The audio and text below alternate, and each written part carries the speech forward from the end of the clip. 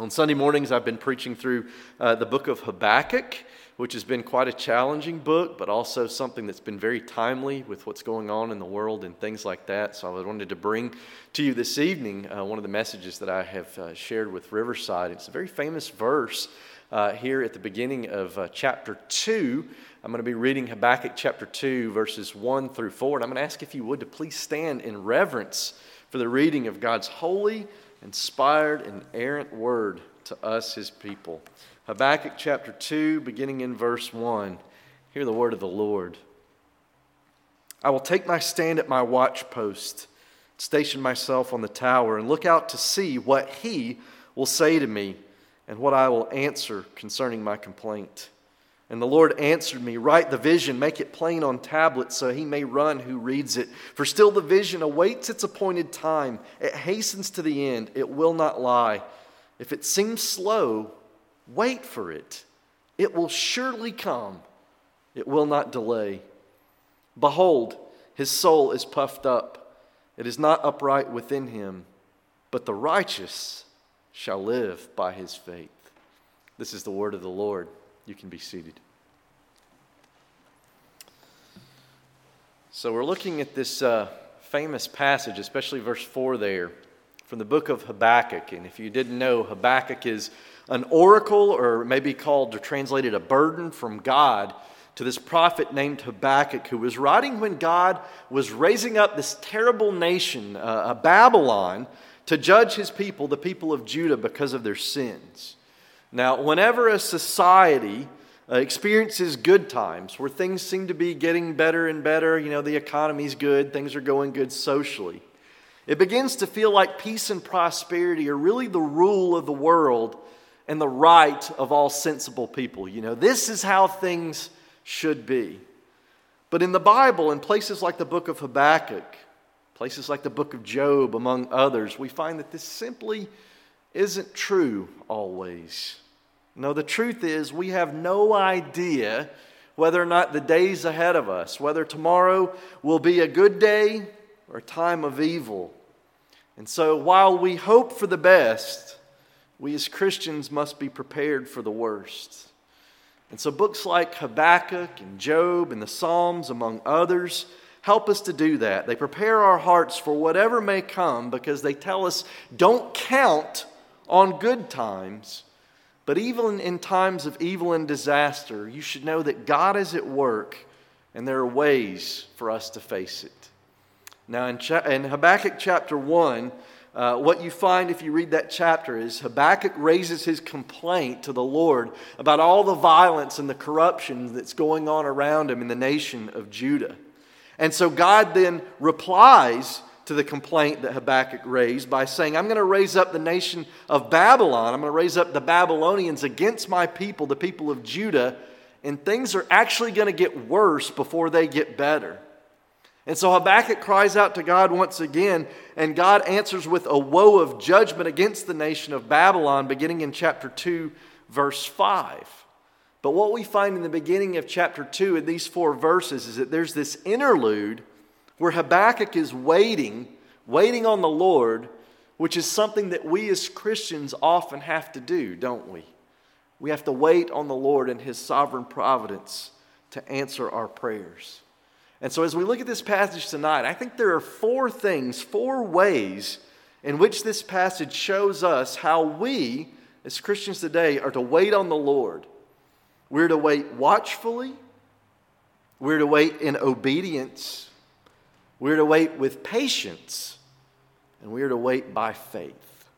So those are the 4 ways that we're going to look at this verse, these couple of verses here before us. So if you would, let's look at the first one, which is wait on the Lord watchfully. And I want you to notice that after receiving God's reply to his first complaint and then issuing a second complaint, Habakkuk says in verse 1, I will take my stand at my watchpost and station myself on the tower and look out to see what the Lord will say to me and what I will answer concerning my complaint. Now Habakkuk lived in a day in which cities often were fortified by walls. And on those walls, generally at the corners, they would have these towers, these watch posts, where they would send a soldier up there to look out and to see what might be coming near them. And you can understand why a city or in those days, or even why cities today have high places and watchtowers, right? So you can look out and see what might be coming toward you. You know, today we typically don't have invading armies coming toward us, but we look out for things like the weather and to see whether or not a storm may be approaching and whether we need to get ready for that. Well, in Habakkuk's day, not only did they look out for storms, they also looked out for possibly enemies who would be invading. And see, if you were on the ground, there's no way you would be able to see them unless you had somebody who was up high looking out so that when he saw them coming could yell down, "Hey, there's an army coming. You need to prepare and you need to get ready." If you were on the ground and they were knocking at your gate, so to speak, you wouldn't know what to do. You wouldn't know how big the army was. You wouldn't know how to make preparations or how many reinforcements you would need to fight them off. And so every city in those days had a watchtower or a watch post.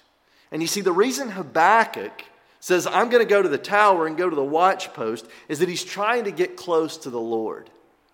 What he's doing is he's anticipating that the Lord is going to speak to him, and being in this tower high above everything else gives him the perspective to consider what God says and what God's word is to him and to the people of Judah as they're anxiously looking out at whatever's going on around them. And so one of the things this tells us believers today is that it's only in God's presence that we have a true vantage point for our lives, and do we find true safety in our lives? Now, we're not sure whether Habakkuk literally climbed up into the city's tower or not, but at the very least, this is a metaphor for what was going on in Habakkuk's life spiritually. In his commentary on this passage, John Calvin said that this tower is the recess of the mind in which we get God's perspective on things. But how can we ascend to it? Calvin asked. He says, "Let the word of God become our ladder, for it is by God's word that we are raised up to the citadel, that is, to the safeguard of hope, where we may remain safe and secure, looking down on all the things that disturb us." In other words, what this means is that when you're waiting on the Lord, you must look at everything around you, not just your problems. You need to get to a place where you are by the Word looking down on everything that's going on around you, because you, by God's Word and by His grace, have been lifted up in fellowship with Him. And so you have to look at your problems, you have to look at your situation in light of who God is and everything that He's doing and has done. And most of all, you have to look at it in the bigger perspective of everything that God's Word tells us. You know, in Romans chapter 8, verse 18, the Apostle Paul found himself in such a situation. You know, he was constantly facing suffering and persecutions and things like that. And he wrote to the Romans and he said, "I consider that the sufferings of this present time are not worth comparing with the glory that is to be revealed within us." So Paul says, all the sufferings and all the persecutions that I face as a child of God, I look at it from the perspective of what God says in His holy word and what He's done in my life and in history past. But not only that, what He says He will do in the days to come. And he says, though my sufferings may look really big right now in this place where I am, they look small once they're compared to the glory of the Lord that will be revealed. You see, the Apostle Paul is showing us something very important for the life of the Christian. He's showing us how to live in any situation. He says we need to look at all things from the perspective of God's sovereignty over everything. That's what it means to go to the tower, as it were, like Habakkuk is saying. You see, Paul is recalling the things that he's read in Scripture and that God has told him. And as he's contemplating the glory of God to come, it penetrates his heart and his mind, and it enables him to handle any suffering that he must endure in the present. And so we see that Habakkuk's really doing the same thing in his day. He's going to the tower, so to speak, and he's waiting on God to show up, watching in anticipation, because he knows that God will act, and he's doing it from a place where he can get the right perspective. Now, brothers and sisters, do you know how to get that perspective today? When troubles and suffering come in your life, do you know how to get the perspective that you can look down on troubles from everything else? Well, to do that, you've got to go to the Bible and you've got to read and reflect on what it tells us about God. Then you've got to look at everything else, especially your difficulties in life, in light of what it says. So that's first of all how we must wait on God watchfully. Secondly, this also shows us that we must wait upon God in obedience. I want you to notice here that Habakkuk doesn't just say that he's going to the tower to sit idly.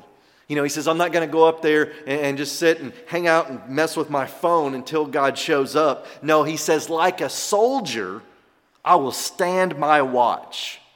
Now, some of you may have served in the military in the past or had a father or a brother or somebody in your family who's done that. And if so, you know that there's one thing that a soldier must never, ever do, no matter what. And that means leaving your post. A soldier never, ever, ever leaves their post. It doesn't matter if they feel bad, if they're sleepy, if they're bored. The one thing they can never do is leave where they've been assigned, leave their post. You know, if you think of a soldier in Habakkuk's day doing something like that, you could easily see how the city or whatever they're guarding might fall. You know, the whole thing might be sacked and taken away. You see, you can't say, well, you know, I've been up here day after day and I've never even seen one enemy approaching our fair city. Why do I have to sit up here all the time? It's so boring. You see, you can't say, well, I've never seen an enemy, so I'll just take off early today. No, this means though you may be weary or confused, though you may feel like God is completely absent, and it seems like you're facing one difficulty after another, and you may be getting nothing out of watching and waiting. It may seem like you're getting nothing out of it all. The one thing you cannot do is to leave your post. See, as Christians, we're being called to be like soldiers in this sense that we can't walk away. We can't be lazy. We can't leave our post. We have to stick with the Lord and follow Him even when we don't feel like it, and especially, I might say, when we don't feel like it. We must wait upon the Lord and obey Him. See, what often happens with Christians today is that when it seems like God is absent in our lives during difficult or evil times, it's easy to stop doing the things that we normally do. It's easy to, maybe miss worship a Sunday here or there because, I don't feel good today. I just don't feel like I can get up and go. It's easy for us to stop praying maybe and say, well, I've been praying and praying, the Lord's not doing anything. Why am I keeping doing this? Sometimes we even cut ourselves off from Christian fellowship and our Sunday school classes and maybe our small groups and things like that. Maybe we even stop reading our Bibles. But you see, the problem is when we do that, we become consumed with ourselves and our self-pity. Our problems become so, they blindside us so, they are so much in front of us that we can't see anything else. But now I want you for just a moment to imagine a soldier who has gone AWOL, who has left his post, and then he's called into a court-martial, and then him saying, well, I really wasn't feeling good that day, so I just decided to leave.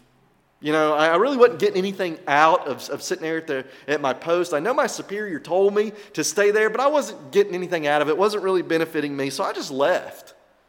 Now imagine for a moment the court-martial, the judge, or whoever coming up and saying, well, it's okay, I understand. I've been bored too. Case dismissed. What are the chances of that happening? Slim and none, and Slim has just left town, right? That would never, ever happen in a court-martial in the army. And you see, like that, we as Christians are being called to obey the Lord at all times, especially in difficult times. There's a place where a lot of disciples had gone AWOL. Do you remember that? When the disciples were with Jesus, and there was a whole bunch of them, and Jesus turns and he says something difficult to him. He says, oh, one more thing. I fed you all with the bread and the fish, but there's one more thing. If you really want to see the kingdom of God, if you really want to be with me, you have to eat my flesh and drink my blood. And people are like, we have to what? And so a lot of them go AWOL. They leave. And so really it looks like at that point in time, only the 12 are left. And Jesus turns to them and he says, do you want to leave too? And Peter, like a good Christian soldier, says to Jesus, Lord, where else can we go? You have the words of life. So you see, waiting on the Lord in obedience means not only looking to Him in faith and doing what we should do, but it also means avoiding doing things that we shouldn't do. One of the difficult things for us is when we face hardship in our lives, it's easy for us to turn to other things, to try and find comfort, to make ourselves feel good. And because we live in such a materialistic and affluent society, we tend to indulge in things to make ourselves feel better. You know, we do it by spending money on things that we shouldn't spend money on. We do it by indulging ourselves with food or maybe drink, alcohol, or other things to try and make us feel better, to lift up our spirits. And see, these things may give us a temporary high. They make us feel better in the moment. But afterwards, what often happens is we wind up feeling way worse than we were to start with. And you see, then also when things really get bad, we're also tempted to run away. You know, say, I'm just not going to deal with this difficulty. This is really hard. I'm just not even going to deal with it. I'm going to leave. But all of these are examples of leaving your post. You see, Habakkuk resolved no matter what happens, even if I'm tired, I feel bad, even if I'm ridiculed by others, which he, along with many of the other prophets in the Old Testament, we know were ridiculed. Habakkuk says, no matter what happens, I am not leaving. I am not moving. You know, there's a great line in the last Captain America movie, Captain America Civil War. I don't know if you guys have seen that movie, but I like that movie, and I really like this line where Captain America, our hero, is in a difficult spot, and he's sort of down about it. And a friend comes alongside him and says this, where you cannot compromise, don't even think about it. Even if everyone is telling you that something wrong is something right, even if the whole world is telling you to move, it is your duty to plant yourself like a tree, look them in the eye, and say, no, you move. You see, that's an example of what it means to wait watchfully and in obedience, which are the first two things that we see here. Now, the third thing we see is that this shows us that we are to wait on the Lord with patience. Notice verse 2. Habakkuk says, the Lord answered me, write the vision, make it plain on tablets so that he who reads it may run. For still the vision awaits its appointed time. It hastens to the end. It will not lie. If it seems slow, wait for it. It will surely come. It will not delay. So the Lord says to Habakkuk, I'm coming. I'm going to answer your prayer. Be patient. As a matter of fact, what I want you to do is I want you to write this down. And he said, I want you to write this down so that feet may run, which means he was supposed to take that message from the Lord and go throughout Judah and tell everybody, here's what's going on. Here's what the Lord is doing. He is at work. Even though it doesn't look like he is coming and coming quickly. But Habakkuk wrote that down not only for the people of Judah, he wrote it for us so that we would have God's word today. And so what we find here is the Lord says, I'm sending you this revelation, but it may linger, but wait for it. Now, the Hebrew word for wait here means be patient. Don't give up, don't despair, and don't become agitated. Now, we live in such an instant society. If we have to wait very long for anything, it absolutely drives us crazy. You know, a few weeks ago, my family had gone to a restaurant. And we were in this restaurant, and we ordered, and we sat there, and we sat there, and we sat there, and it's like, my goodness, this is taking a long time. I didn't say that, but I was sort of thinking it. But at one point, a certain little person in our party says a little too loudly, where are my pancakes and okra? Now, that is what this person had ordered, but it was like, shh, they're going to hear us, don't say that. But you see, what she said very loudly, I was really thinking in my head and in my heart, okay? I didn't come out and say it, but it's most definitely what I was thinking. It's like, my stars, how long does it take to fix food? Why do we not have our food yet? And so as I was crafting this sermon, I was reminded of that incident, just how impatient I am. But my guess is I'm probably not the only person in this room that struggles with being patient. All of us struggle with being patient, don't we? It's difficult to wait on the Lord, to wait for the things that we feel like we need. And you see, that was on a good day. But what happens when things are bad? Well, it's that times 10, right? I mean, it's one thing for us to be patient, have to wait when we're having a good time, good days, but when days are bad, when things are not going well, my goodness, then we're extremely impatient. But But you see, whenever we find ourselves in the midst of hardship, what we often do is we tend to either blow up or to give up. But God says both of those are the wrong approach. He says, Christian, you're going to have to wait on me, so be patient. You know, because I'm a pastor, sometimes people come to me with their problems and they tell me about their weaknesses and they want me to pray for certain things. And one of the prayer requests that I always get a kick out of is when somebody comes and says, you know, I'm just not patient. Would you pray for patience for me? I look at him and I say, okay, I'll pray for patience for you, but you realize what you're asking for, right? You can't ask me to pray for patience unless you're willing to be put in a situation where you're going to need that patience and you're going to be tested. And so I do that with people when they come and say that. You see, you can't ask for somebody to pray for patience and not be expected to be put in a situation where you're going to have to exercise it. And it's interesting because a lot of people today, they see patience. They think that patience is something like a natural talent, like something that some people are born with and that other people just didn't get that, like maybe that's a talent that they missed out on. But patience isn't something that you're born with. No, patience actually comes from a deliberate act of humility, according to what the Scriptures teaches us. For example, in James chapter 4, it says, now listen to you who say today or tomorrow, we're going to go to this city or that city. We're going to spend a year there, carry on business and make money. But you don't know what will happen tomorrow. James says instead, you ought to say, if it's the Lord's will, then we will go and then we'll do this or that.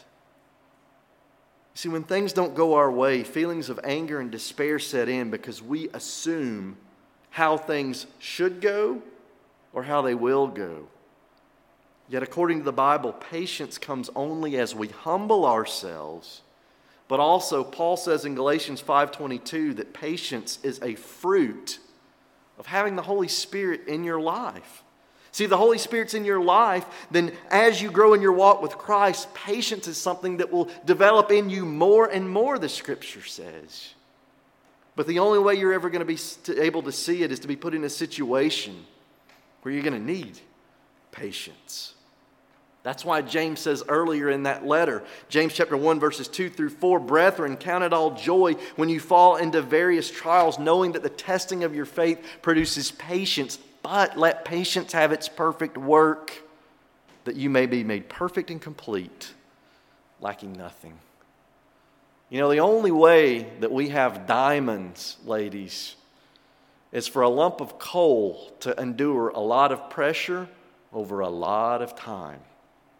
The only way a diamond can be formed is for a lump of coal to endure great pressure through years and years of pressure before it becomes a diamond.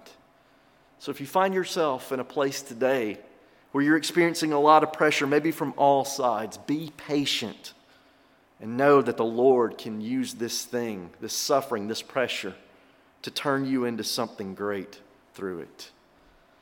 Now you may be saying, all right, 3 points, Jody, I got it, right? You know, be watchful, in obedience, with patience. I want to do that. That sounds great, but you have no idea what I'm going through in my life right now.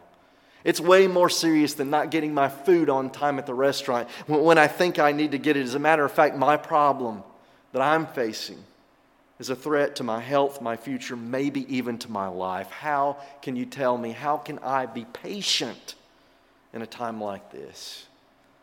Well, lastly and most importantly, the Lord says that we as Christians must wait by faith.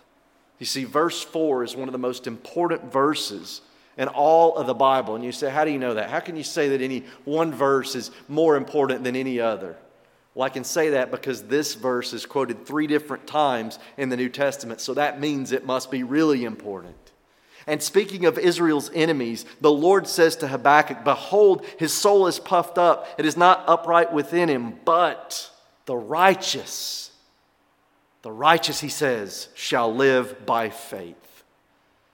Now that last verse, the last part of that verse, became the hallmark of the Protestant Reformation. That was the thing that the Reformers held on to as they were coming out of the Roman Catholic Church and all of the problems and all of the sin and difficulty. That was the verse that they hung on to. Do you know why that was the hallmark verse of the Reformation? Well, the reason is because our nature as fallen human beings is not to live by faith. It is to live by what we see and how we feel and the things that we know and the things that we do. You see, naturally speaking, all of us trust very little outside of ourselves, and especially God. Every person, whether they're a believer or not, has faith, but the problem is their faith is not in the right thing. It is not in the Lord Himself. But that's not the way that God meant for it to be. That's not the way that He made us. No, we were made to trust in God and to live with Him in full dependence upon Him in righteousness. But you see, when God's goodness and His righteousness were called into question by the evil one, we turned away from the Lord in independence to live according to our own wisdom and our own ways. We became unrighteous, the Bible says, and that is what has brought misery and destruction not only to this world, but it's also what causes the problems and the difficulty in our lives.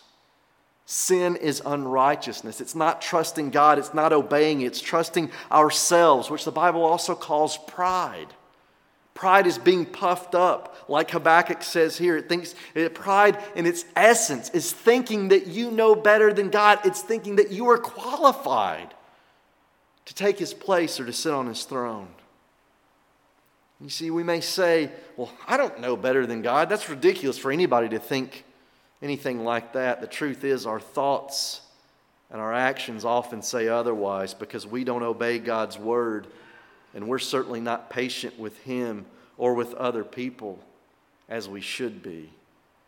But you see, because God is holy and just, that means our sin and our pride warrant punishment. God couldn't be holy. He wouldn't be righteousness. He would not be righteous if He allowed unrighteousness in us and against Himself to go on as if it weren't important or didn't matter. You see, if we only obey God and wait on Him when it's convenient for us, or when things are good but not bad, or in bad times but not also good, if anybody treated us like that, how would we feel? We'd be furious, right? We wouldn't stand it if people only were our friend in good times or only in bad times, but when there was a change of circumstance, they went away. We want people to be patient with us, and we most certainly want God to be patient with us. Yet so often we don't wait on Him. You see, waiting on the Lord means to love Him at all times and in every way. Waiting on the Lord means to wait on Him even when it seems like we're not getting a thing out of it. But you see, the just punishment of our disobedience and our unrighteousness, the Scripture says, is death and spiritual and eternal separation from God. Now, friends, I know that many of you in this congregation, some of you have problems. All of us have some problems, but some of you have very serious problems in your life. But what you need to understand is that sin and death are the biggest problems that we all have. Those are our greatest problems, and they're problems that are too great for us to overcome in ourselves. And that's the bad news. But here's good news. The good news is that God has the only remedy to these problems, and it's available to us as a free gift of all who will receive it by faith. You see, God's message that's alluded to here in this passage is that one day He would send forth a Redeemer who would come generations after Habakkuk's day. And the fulfillment of the prophecy that we see here in Habakkuk chapter 2 and verse 4, to bring judgment upon the wicked and to save those who live by faith, is ultimately found in our Savior, the Lord Jesus Christ. Jesus Christ is God the Son who took on flesh, who stepped into a world of sin and brokenness and unrighteousness and lived a perfect life before God the Father in everything. And He spent His whole life watching and waiting until the day came when He would go to the cross at Calvary to fulfill His one purpose in coming, which was to give Himself for our sins and our unrighteousness. Why would Jesus Christ do that? 2 Corinthians 5:21. For our sake, God made Him who knew no sin to be sin for us, so that in Him we might become the righteousness of God. And my friends, if you believe the gospel, if you trust in Jesus Christ, if you know that He suffered and died and was raised so that we could be clothed in His righteousness, then now God the Father accepts us into His presence and into His family. You see, it's because Jesus has done everything necessary so that our sins could be forgiven, so that we could be accepted by God. We belong to Him now by faith. Salvation is a gift of God's grace that we receive through faith. And so now as His people looking to Jesus in troubles, looking to Jesus in even times of good and plenty, we know that even as good today may be, or even as bad today may be, there is a day coming when He will come again to gather us to Himself once and for all. One day He will make everything right in this world. When He comes again in glory, we'll make everything as it should be, because that's what He's promised to us. Peter says in 2 Peter chapter 3 and verse 9, "The Lord is not slow to fulfill His promise, as some count slowness, but He is patient towards you, not wishing that any should perish, but that all should reach repentance."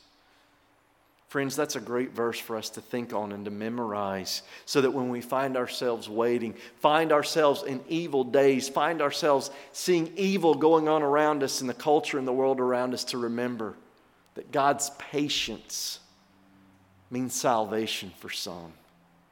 That's extremely important. You know, there's a place in Luke chapter 12 where Jesus tells this parable about a master who went on a trip, and he's left his servants behind to take care of his estate really while he's away. And so some of the servants are obedient and they're faithful, waiting on their master to come back because they're sure he's going to come back because he said he would. But then we're told there's other servants who were disobedient because they didn't believe the master. They didn't believe he was really coming back. And so what Jesus is doing in this parable is it's His way of saying, I want my followers to wait upon me. I want them to wait for me. I want them to watch and to live obediently and to wait patiently in faith. Because, brothers and sisters, Jesus says, I will keep my promise. Hebrews 11 verse 1 says, faith is the assurance of things hoped for. It is the conviction of things that are not seen. And so that means for us, watching in obedience, watching with patience, watching and obeying, even though it's difficult at times, even though sometimes we may have doubts, yet we do not give up or lose heart because we trust that our Master will do what He said. You know, in Luke chapter 12, verse 37, Jesus completes that parable by saying, it will be good for those servants that the Lord, when He finds them, the Lord finds waiting when He returns. Because truly I say to you, the master will dress himself to serve them. He will have them recline at the table, and He will wait on them Himself. Jesus is saying that though you're waiting for me now, you need to know that I'm focusing all my power on bringing redemption to you, and one day I will make it complete. And we know that when we see Jesus again, that He will gird Himself and He will serve us on a future day when we will find lasting rest. Because we know that that's exactly what Jesus did in the past on the night before He was crucified. On the night before He was crucified, Jesus Christ took up a towel and He girded Himself and He washed the disciples' feet. And the disciples were appalled. They couldn't believe it. How can you be doing this, Lord Jesus? But what Jesus was saying to them was that I'm going to the cross, and there I'm going to wait for you. I'm going to the cross, and there I'm going to experience the ultimate delay. There I'm going to suffer, and I'm going to die. And He did. But on the third day, Jesus was raised from death, and He's ascended now to heaven, where He rules and reigns over all creation as we patiently await His return. And Jesus said, I will come again. In John chapter 14, He says, I'm going to prepare a place for you. And if I go to prepare a place for you, I will come again, and I will take you to myself, that where I am, you may be also. Friends, this is the hope that we are waiting for. Do you have this hope in your life right now? Is this your hope in the midst of suffering, in the midst of trial, whatever you or your family members may be facing? Do you know that better days are ahead, that our Savior, our King, is coming again to make everything right? You see, life is filled with great uncertainty. Life is filled with all kind of sufferings and sorrow, but if you know that Jesus Christ has not forsaken us, He did not forsake us in His darkest hour, then He will not forsake us today. He has sent His Holy Spirit to live within us and to be with us, guiding us until He returns, so that then by faith we can wait watchfully, in obedience, and with patience. Under great physical suffering, Jesus, even under the wrath of God, waited for us. And because He did that, now we can wait on Him. So brothers and sisters, let us go to Him and ask that He would give us His grace to wait by faith. Let's pray. Father, we thank You for this passage that You gave to the prophet Habakkuk. To be completely honest with You, Lord, we don't like waiting at all. It's hard, it's difficult, and especially when our lives or the lives of our loved ones are on the line. Lord, I ask that You would give much grace to all of us today, especially those who find themselves waiting in the midst of suffering and trial and sickness. Lord, I pray that this sermon and this passage specifically would be an encouragement to them in the days to follow, that Your Holy Spirit would bring to mind Your word and Your works that Your word tells us about, so that we may remember and know that Jesus' promises still ring true for us today, that as our Savior has come, He has promised and He will come again.